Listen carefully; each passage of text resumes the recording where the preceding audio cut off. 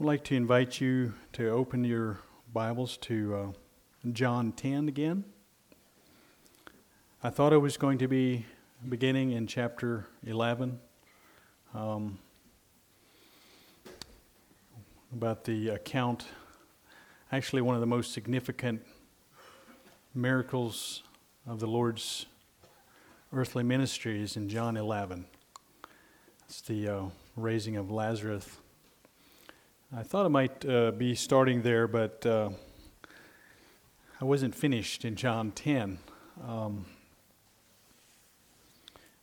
Last time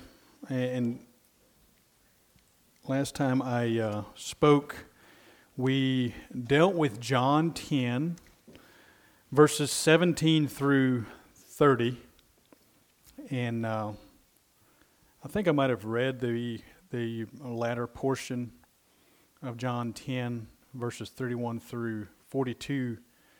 Last time, I'm not sure if I read it here in the congregation, but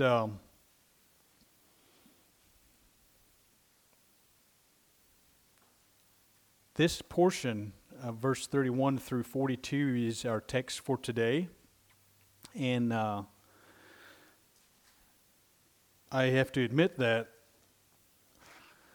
I thought, well, what is there to preach out of there that we haven't covered in other places? But there's plenty here for sure. Let's read the text. I want to, sometimes I want to challenge you, want to challenge the church this morning in listening. You can hear plenty of sermons on how to preach. But there are some cases where it would be well for us if we had a sermon on how to listen, how to listen to a sermon. Because this passage is a little bit more difficult, I think, to listen. And it's going to take your thinking cap.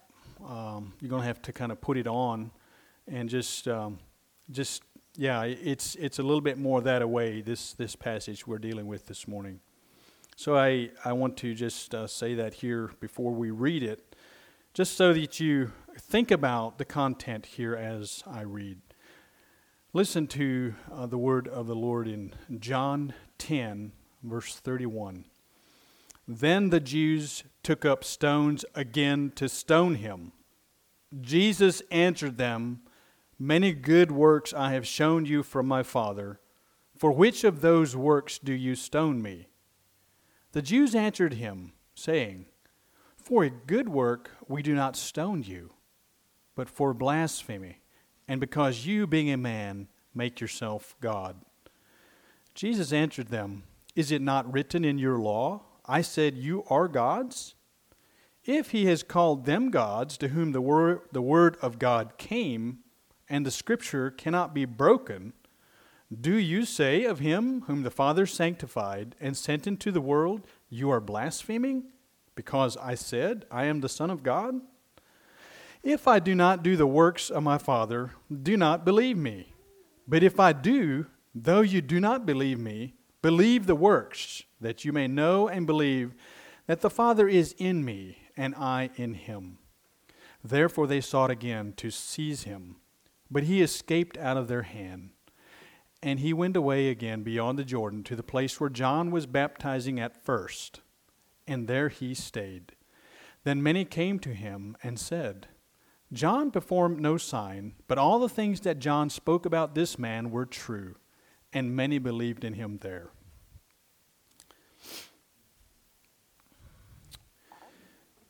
So, as we consider this portion, undoubtedly we have to get a little background.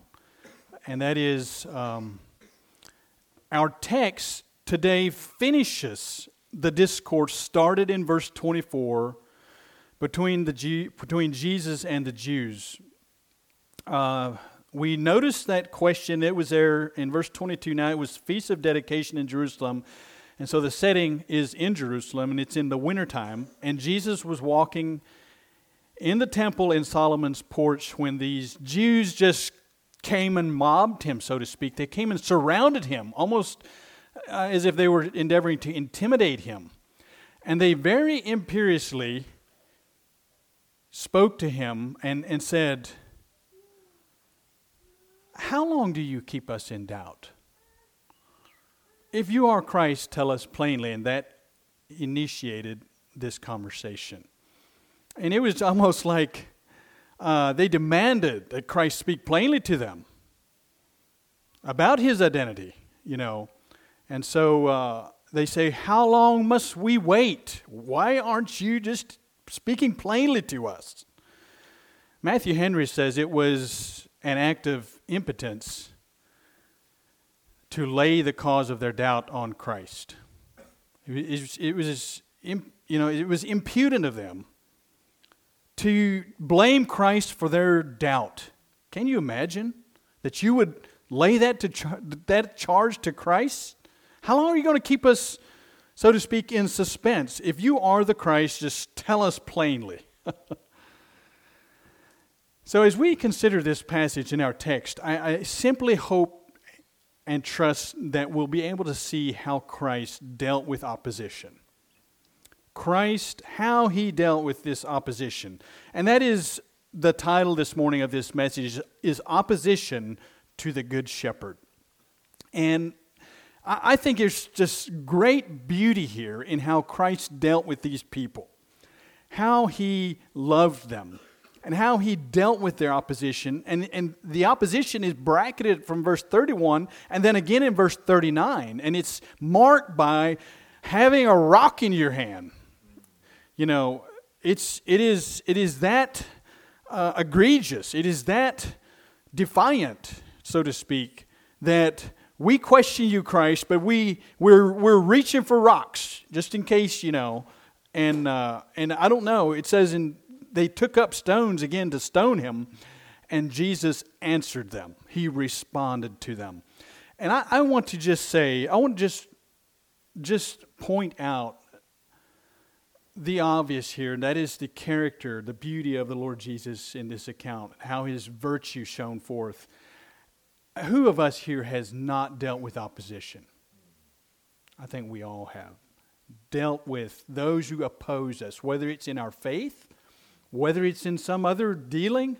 How do we deal with opposition? How do we approach it? What should be the Christ-like manner that we endeavor to deal with it?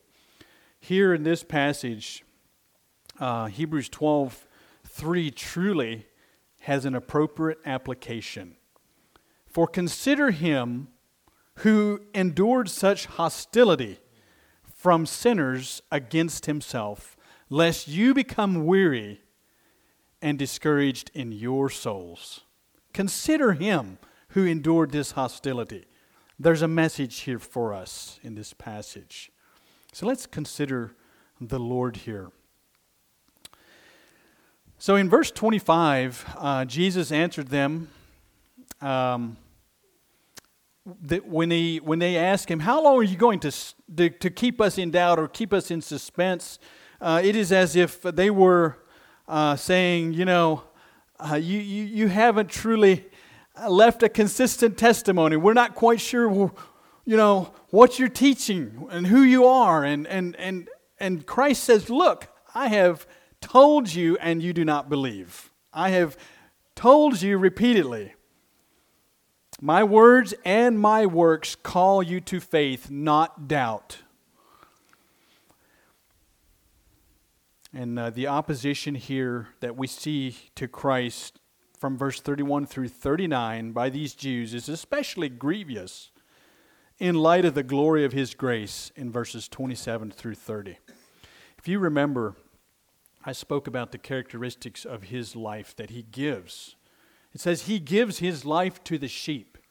And one of the characteristics that I spoke about is that my sheep hear my voice and I know them and they follow me. So there's a characteristic there of a sheep.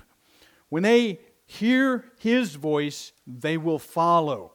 So that was the first point I think I left about this life of the sheep that comes from Christ. That is a characteristic, is that we hear and we follow. The next is that it is I believe the next one, I don't have my list here in front of me, but I think the next one I mention is that it is a given life. It's not an earned life. I give them eternal life. I give them this life. It's a gift to us. This eternal life is a gift. And then we see that he says, and they shall follow me. I believe I might have my sequence out of order here. But it says that I know them and they follow me, that it is a present life. It's a current life. It's not just something that will come to us. It's a present life given to us by the shepherd. And then it's an eternal life. It's a future life. It's a glorious life. It's an everlasting life. And then it's a secure life. All of these are contained in verses 27 through 30. Just a one train car load after the next, just coming at us and saying, these are the blessings of the life the shepherd gives to us. You know what their response was? Groping for rocks. Where can I find a rock? Isn't that amazing? This is a mark. This passage, our text today, shows us the hard-heartedness of willing and willful unbelief. It is intentional unbelief. It's not a lack of information, people. It is willful, hard-hearted, obstinate unbelief. And we see that's the nature of this opposition that Christ is dealing with here. Hard-hearted unbelief.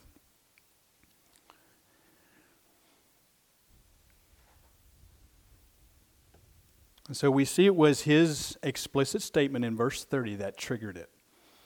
Notice, let's just read that again, verse 30. It was that had them reaching for a deadly weapon. You know, if it seems to me like if they would have had concealed carry back then, it would have been really bad, wouldn't it? It would have been right at hand. Listen, he says, I and my Father are one.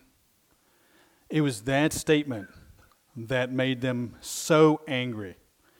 That made them, and it's that statement also, I and my Father are one. We are, in essence, we are together, is the same thing that caused them to do that brought the same response in 8:59, where it says, John 8, verse 59, then they took up stones to throw at him, and this is the previous statement. Jesus said to them, most assuredly I say to you, before Abraham was, I am.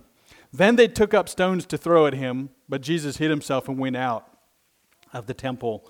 And then you have it also in 5:17 and 18.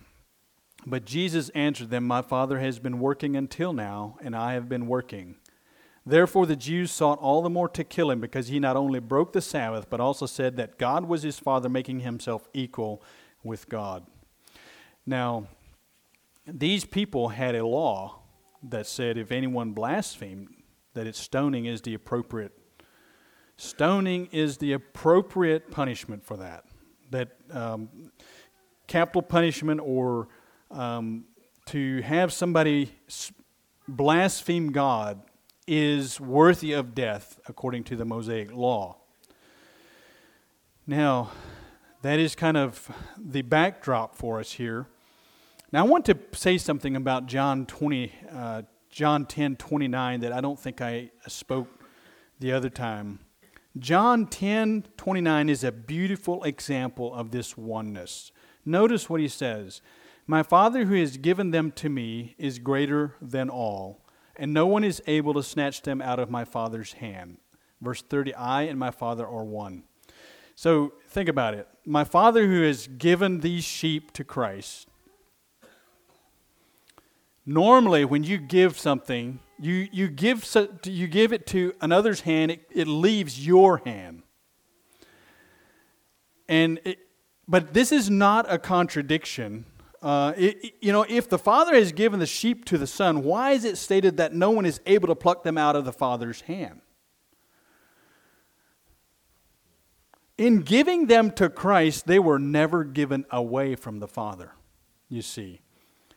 They never left His hand. They were given to Christ, and so here is an example of the beautiful oneness of Christ and the Son, of Christ and the Father. That my Father who has given them to me, they were never taken out of His hand.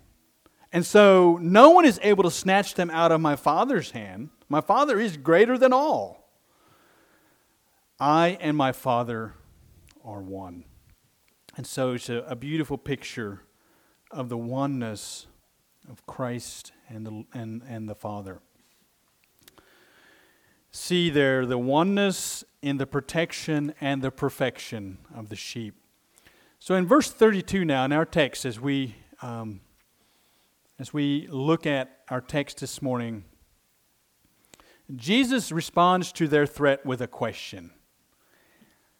They were reaching for rocks and had probably had them in their hand, and Jesus answered them, "Many good works I have shown you from my Father. For which of those do you stone me?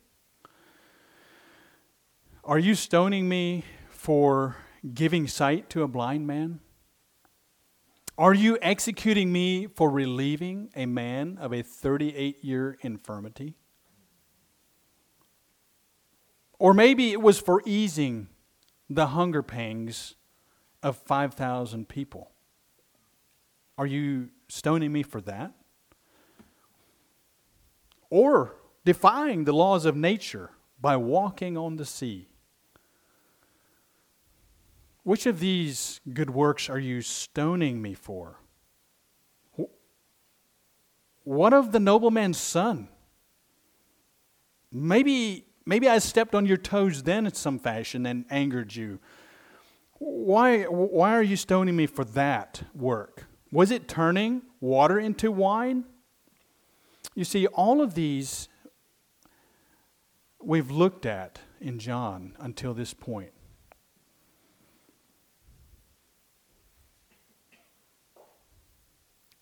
Jesus tells them, these are good works from my Father.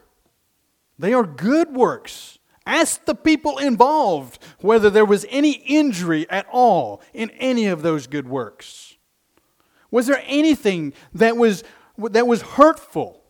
Of course not. They were healing. They were bringing provision and well-being and health and strength. They were good works. Notice, brothers and sisters, the question implies perfect righteousness. There's only good works to choose from. There are no others. They're all good works. In Acts 10, I think, I'm not sure who was preaching that, but he, in speaking about the gospel and the ministry of the Lord Jesus, it speaks of him who went about doing good. That's in Acts 10, I think, verse 38. Describing the Lord Jesus' ministry, he went about doing good. Well, we know they are good works. There are no evil works. It implies a perfect righteousness. Which of those works do you stone me? Many good works I have shown you from my Father. They were personal. They were a personal and private good. Ask the blind man what it was like to come to sight. Was it good or not? They were a good work to the public. Ask the 5,000 people. And think about it this way. They were and are a universal good work even to us today. Why? It's that they extend to us the declaration of who Jesus Christ is. Even today, that ministry is ongoing in that the works of Jesus Christ declare to us His identity, you see. They are a declaration to us, these good works that He has done for us. Remember what John says in the gospel here in John 20. In verse 30 and 31 he says, "And truly Jesus did many other signs in the presence of his disciples, which are not recorded here." They're not written in this book. "But these are written that you may believe that Jesus is the Christ, the Son of God, and that believing you may have life in his name." Think about it. If you wouldn't have any recorded works of Christ, how much confidence would you have in him? I want to ask you, these works of the Lord Jesus, this ministry of his resounds down through the centuries 2,000 years to us. 20 centuries later, these works of Christ are ministering their grace and goodness to us. That you might see that here is a historical record of the goodness, of the power and majesty of Jesus Christ. As we heard this morning, his fullness was on display. They beckon down through the centuries with an invitation to faith. Remember, that's what we're talking about. Tell us plainly. And he says, well, I have spoken to you. So he asked them, well, which of those good works are you executing me for? Oh, the Jews answered him and saying, well, it's not your good works, it's your words. That's what they said. It is not for your good works that we stoned you, but for your words which you are saying. They say, for a good work we do not stone you, but for blasphemy, and because you being a man make yourself God. It's not for your works, it's for your words. Blasphemy, it means to vilify, to speak evil of, to rail against. Blasphemy is to speak evil of God. What a really, really strong accusation. What a charge this is for the Son of God to hear this from these sinners, from these unbelievers. Notice how Christ deals with them. He says to them, is it not written in your law? And here, this passage here, this is the way Christ dealt with the opposition. Dear people, how do you deal with someone who opposes you? How do we do that? He says, is it not written? Is it not written in your law? And this idea of in your law is, I believe it simply means that in the revealed revelation, in the revelation that God has given to the Jewish people, it is recorded in this fashion. And he is giving them, here's another clue about how to deal with opposition, is to bring an argument from something that your opposition respects. You see, here is an argument given from a point of view that they are willing to receive. It's not Greek to them. They respect the prophets, the Psalms. They respect that. So he says, it is written in your law, and follow the logic here. Is it not written in your law? I said, you are gods. That is a quotation from Psalm 82 in verse 6, where, and then Christ makes this point, and the scripture cannot be broken. So that means that is not a misquote, that is not a misprint. Christ himself said, or God himself in his word said, you are gods. You see, he says and the word cannot be broken. How do we understand this? Well, Psalm 82 in verse 6 is speaking of God-appointed judges and rulers of God's people. these gods, lowercase letters, they're not demons or spirits. Even here in our passage, in verse 35 we can see that they are these that he calls gods in verse 34 are those to whom the word of God came. Remember? Right here, he makes it clear in this verse. These gods so-called are those to whom the word of God came. Remember how you see in a lot of the prophets how they open. And the word of God came, in such and such a time to the prophet Joel. Or the word of God came to Micah. Or the word of God came to Jeremiah. Or the word of God came to etc., etc., etc. You see it all through the Old Testament in the prophets. The word of God came. And so it's this idea that God called these representatives of His gods. In Psalm 82 in verse 6. That is, that Jesus is saying, is it not written in your law you are gods?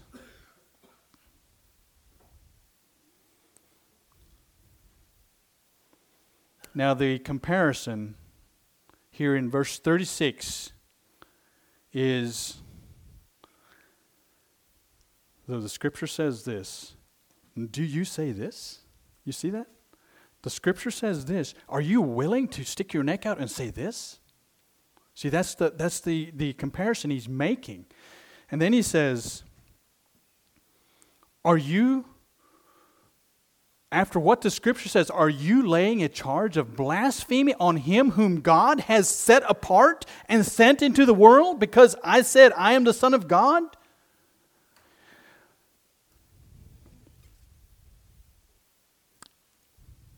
If those men of the earth, and that is what those prophets were, they did not come down from heaven. Those smaller case gods of Psalm 82:6 were men of earth whom God had sent a message to. Okay? If those men of the earth can be called gods by infallible and inerrant Scripture, how much more reasonable to call Him who is sent from heaven the Son of God? Do you see the logic? Have you got your thinking cap on? That's what I'm saying. This is a difficult passage. That if He who's come down from heaven, and that is the comparison. There's another comparison inside of this comparison, and that is that the comparison between the Word of God just coming to a man and God sanctifying and setting apart a Savior to send into the world. You see, the comparison is, a message came to Jeremiah, and he spoke it to the people. And then there is, compared to the one who from eternity past was set apart, was sanctified, and sent 2,000 years ago. The Word became flesh and dwelt among us, and we beheld His glory, the glory as of the only begotten of the Father, full of grace and truth. See the difference? Messenger over here, Christ Jesus Himself here. Are you willing to say that this one who's sanctified and set apart by God Himself and sent into the world, that He blasphemes when He claims to be the Son of God, when God called the messengers, those earthly men of the Old Testament, gods? That's his argument.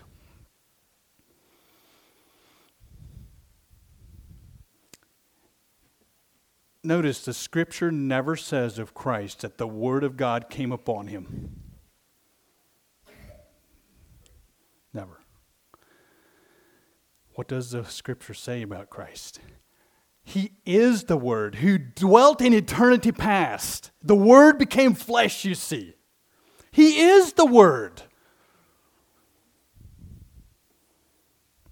And so that contrast is made here to these Jews who said, you blaspheme. And Christ shows them from the Scripture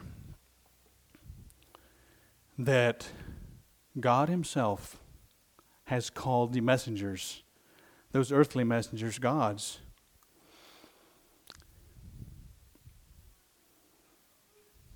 No, he is the Word made flesh. The contrast is between a messenger and God himself. I want to, well, we even have a New Testament illustration of what it was saying about the word of the Lord coming upon someone. In Luke 2:39, you don't have to turn to Luke 3, verse 2. We have this said about John the Baptist. While Annas and Caiaphas were high priests, the word of God came to John, the son of Zechariah, in the wilderness. You know, he was the word of God came to John the Baptist, and he went into all the region around the Jordan, preaching a baptism of repentance for the remission of sins. Now, that is what is said of John the Baptist. Now listen to what John himself says about it. In John 3, if you would turn to John 3, I want to spend just a little bit of time here and get John the Baptist's perspective. Remember, this is that lowercase God, so to speak, that is referenced in, he would be one of them. He's a messenger from God. Notice John 3 and verse 27. In verse 26, they came to John and said, "Hey, teacher, he whom you was with you beyond the Jordan, to whom you testified, behold, he is baptizing. All are coming to him." John answered in verse 27, John 3, and said, "A man can receive nothing unless it has been given to him from heaven." He's a messenger. So he has to speak what has been given to him. "You yourselves bear me witness that I said, I am not the Christ, but I have been sent before him. He who has the bride is the bridegroom. But the friend of the bridegroom who stands and hears him rejoices greatly because of the bridegroom's voice. Therefore this joy of mine is fulfilled." You see, it is Christ who has the bride. He must increase, but I must decrease. This is John the Baptist's mentality. He who comes from above, you see it, is above all. He who is of the earth, that's John the Baptist, is earthly and speaks of the earth. He who comes from heaven, this glorious Savior of ours, is above all. And what he has seen and heard, that he testifies. You know, he hasn't just heard it like John the Baptist. No, he's seen it. Jesus, he who dwelt in the bosom of the Father, he has declared him. You know, that's the argument made in John 1:18. No man has seen God at any time. But he who dwells or abides in the bosom of the Father, he has come and declared him to us. You see. So what he has seen and heard, that he testifies, and no one receives his testimony. He who has received his testimony has certified that God is true. For he whom God has sent, there we have it again, speaks the words of God. For God does not give the Spirit by measure. You know, the Lord Jesus did not have the Holy Spirit by measure. The fullness of the Spirit was with him. The Father loves the Son and has given all things into his hand.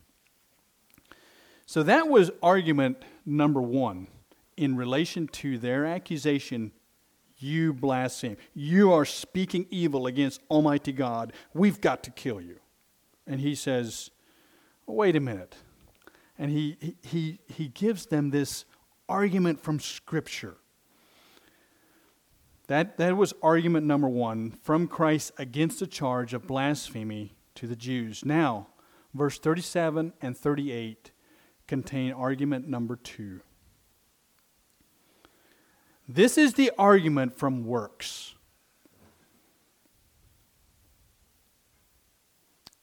Let's read it again. "If I do not do the works of my Father, do not believe me.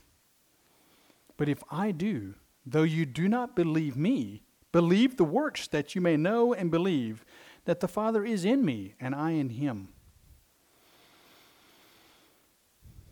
Let's just think about that a little bit. He who is the truth itself says, don't believe me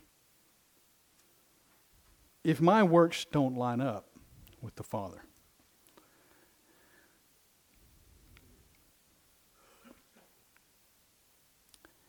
You know, he whom the Father has sanctified and sent, there in verse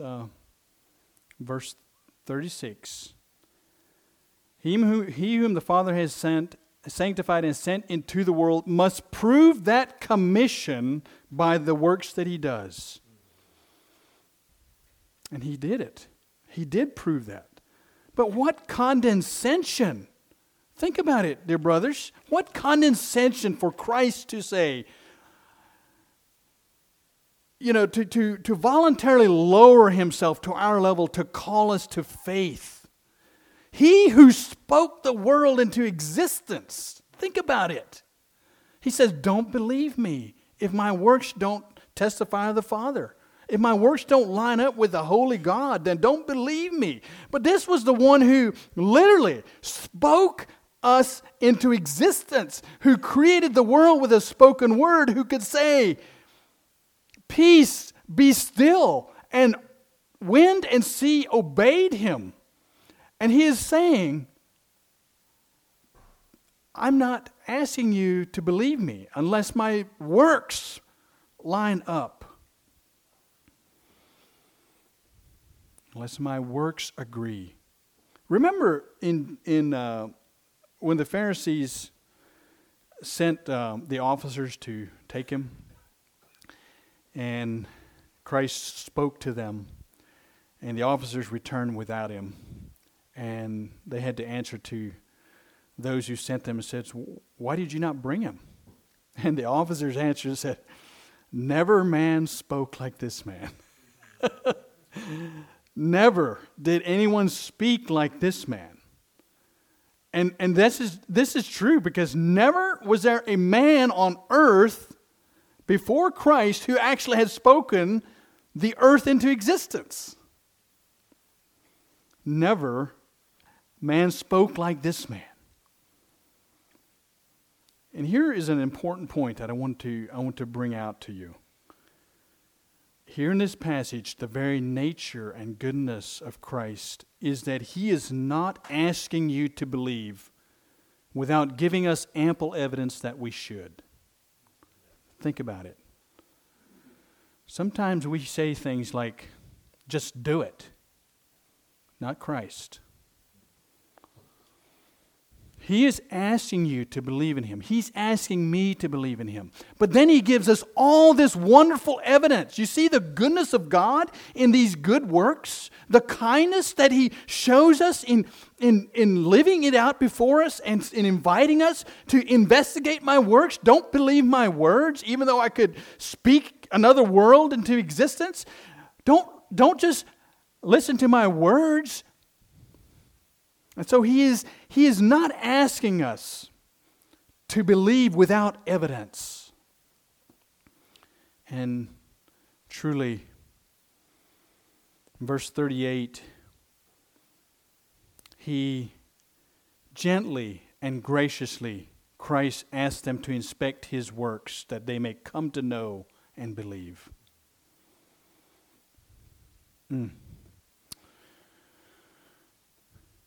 He says here, but if I do the works of my Father who sent me, though you do not believe me, believe the works that you may know and that you may come to understand. Here's another invitation. Inspect my life. Inspect my ministry. Inspect the things that I've done so that you might come to know and believe. And you know, brothers and sisters, that's still the exhortation to us today. Look on the life of Christ. Has there ever been recorded anywhere the nature of this person? That you might come to know and believe that the Father indeed is in me and I in him.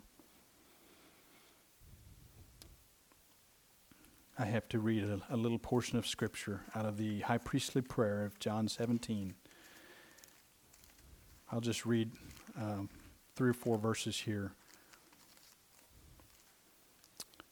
In John 17 in verse 3 it says this way, "And this is eternal life, that they may know you, the only true God, and Jesus Christ whom you have sent. I have glorified you on the earth. I have finished the work which you have given me to do. And now, O Father, glorify me together with yourself, with the glory which I had with you before the world was." You see, if and we see that there was a laying aside of some of the glory for Christ to come. If he would have had the fullness of his Father's glory upon him, they probably couldn't beheld his face and lived. And now he is asking for a restoration or a giving back of that glory, with the glory which I had with you before the world was. You see how crude and villainous their doubt was. How full of vitriol it was. How they surrounded him and said this, show us who you are. You know, it comes not from lack of information, but from lack of compliance. They said their opposition stems not from his works, but rather from his words. Yet they contradict themselves in chapter 11, in this very next chapter, on this glorious miracle of bringing Lazarus back from corruption, from putrefaction, from death. And notice what they say in verse 11 of chapter 11, verse 46. "But some of them went away to the Pharisees and told them the things Jesus did. Then the chief priests and the Pharisees gathered a council and said, 'What shall we do? For this man works many signs.'" You see, now that we're focused on his works, he works all these signs. And if we leave him alone, if we let him alone like this, everyone will believe in him. And the Romans will come and take away both our place and our nation. You see, now you see where the problem lies. They will come and they will no longer follow us. You see, if we leave Jesus alone, everybody's going to follow him, and we're going to lose our place. We're going to lose our place of prominence. And so this is what the problem is. They had an agenda that did not fit the agenda of the Lord Jesus, that did not fit the Father's kingdom. Didn't fit. Here they were saying, it's not about your works. Then over here it is about his works. They're no longer worried about his words over here in John 11. No, it's his works there. See, it's the nature of unbelief. If you take the props out from in one area, they'll prop it up over here with something else. Because it's willful, remember. It is willful unbelief. It is intentional unbelief. It is a belief that's propped up by one argument or the other. You kick this one out, they put another leg under it. That's what we see here. And Christ so gently, so graciously keeps inviting them. He responds to them. Just look at my works. If you're not going to listen to my words, look at my works and see if they don't line up. That you may come to understand that the Father is in me and I am in him. And they sought again to seize him. You see that? They tried again to grab a hold of him. In verse 39, but he escaped out of their hand.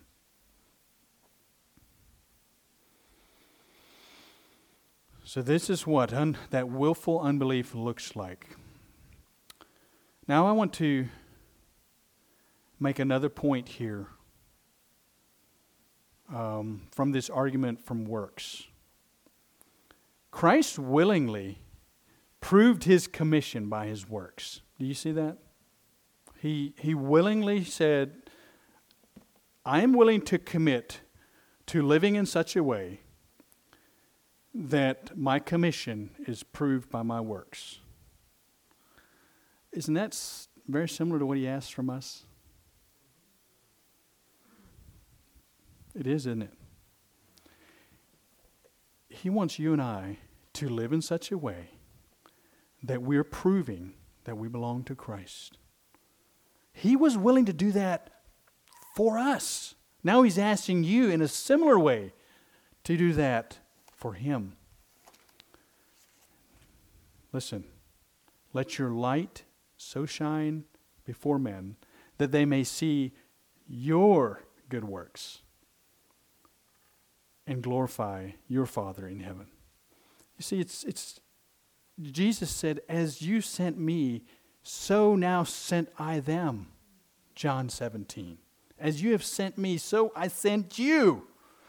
To live your life in such a way that people know that you are a believer. I think it's just a beautiful thing of how Christ was so willing to walk before us. Now notice verse 36 again. Now here's something that I would love for all of you to see. It's a way of interpreting the Scripture. It's a way for us to use one Scripture to understand another. Notice verse 36 again. Where did Jesus say that I am the Son of God? Notice he says, do you say of him whom the Father sanctify and send to the world, you are blaspheming because I said, I am the Son of God? Where did he say that? I am the Son of God.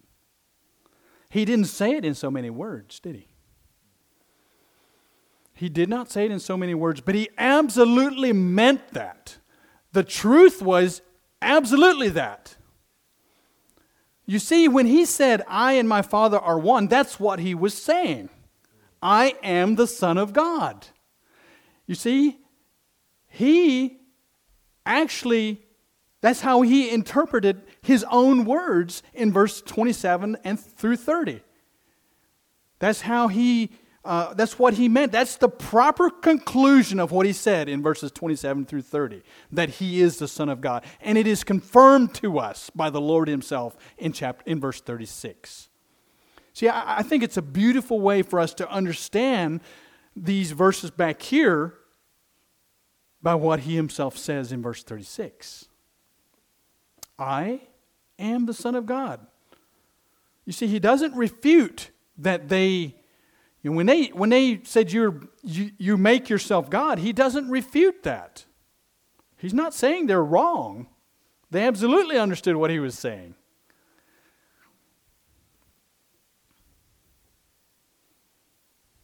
But he didn't make himself that. I mean, he is God.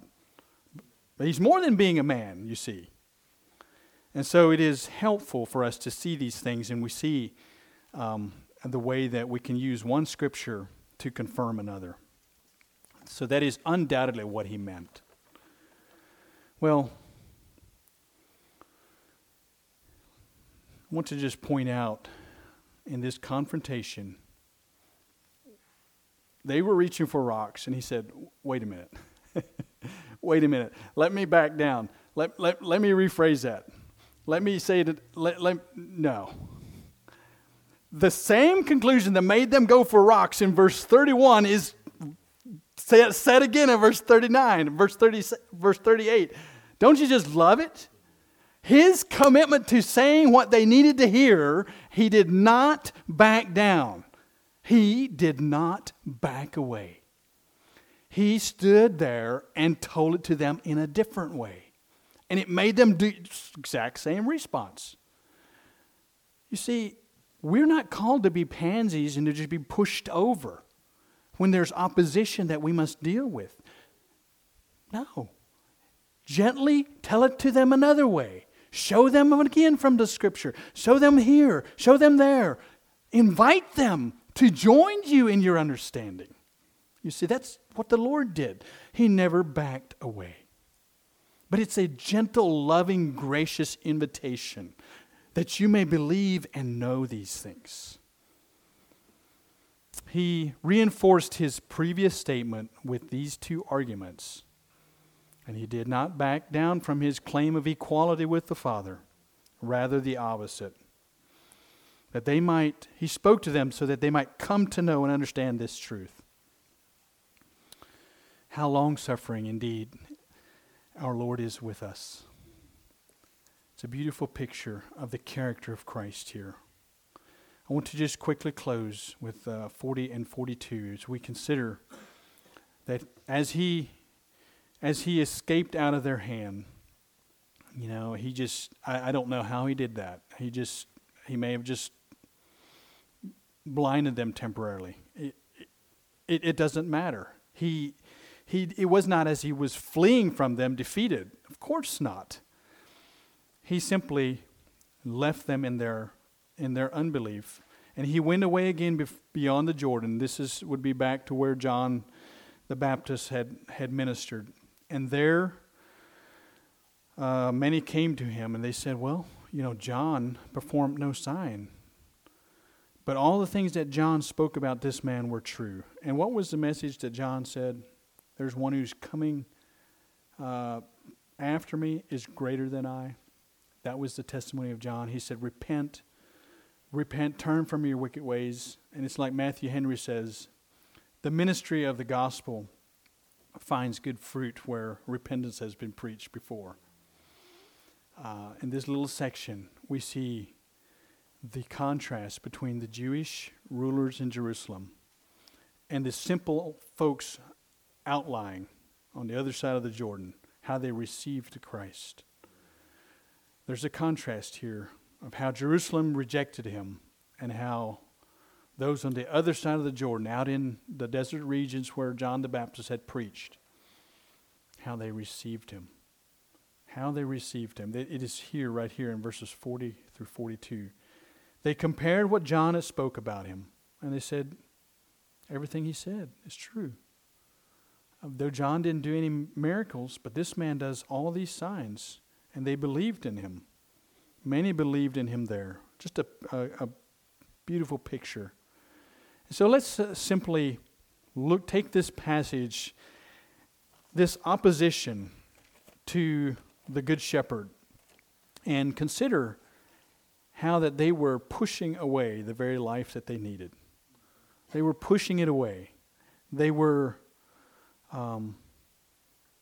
rejecting their only hope. And Christ offered it to them again.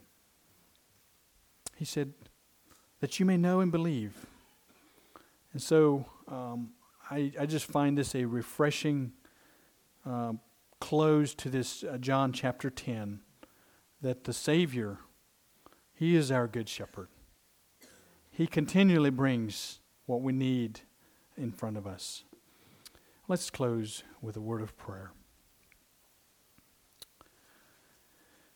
Gracious Lord, I pray this passage of Scripture would inflame our hearts to emulate the Lord Jesus in our opposition, in those who are against us, whether it's in our faith or whether it's whatever it is, Lord, that we would be gracious and kind as the Lord Jesus has shown us here in this passage. Father, I pray we might believe and that we might be willing to let our works speak for us, and that we invite people, that when we invite people to the life that we enjoy, that they might not find evil works in our lives instead. Father, forgive us where we have a conflicting testimony, and help us to speak with one word and with one work. Thank you for your great goodness to us through Christ. Amen.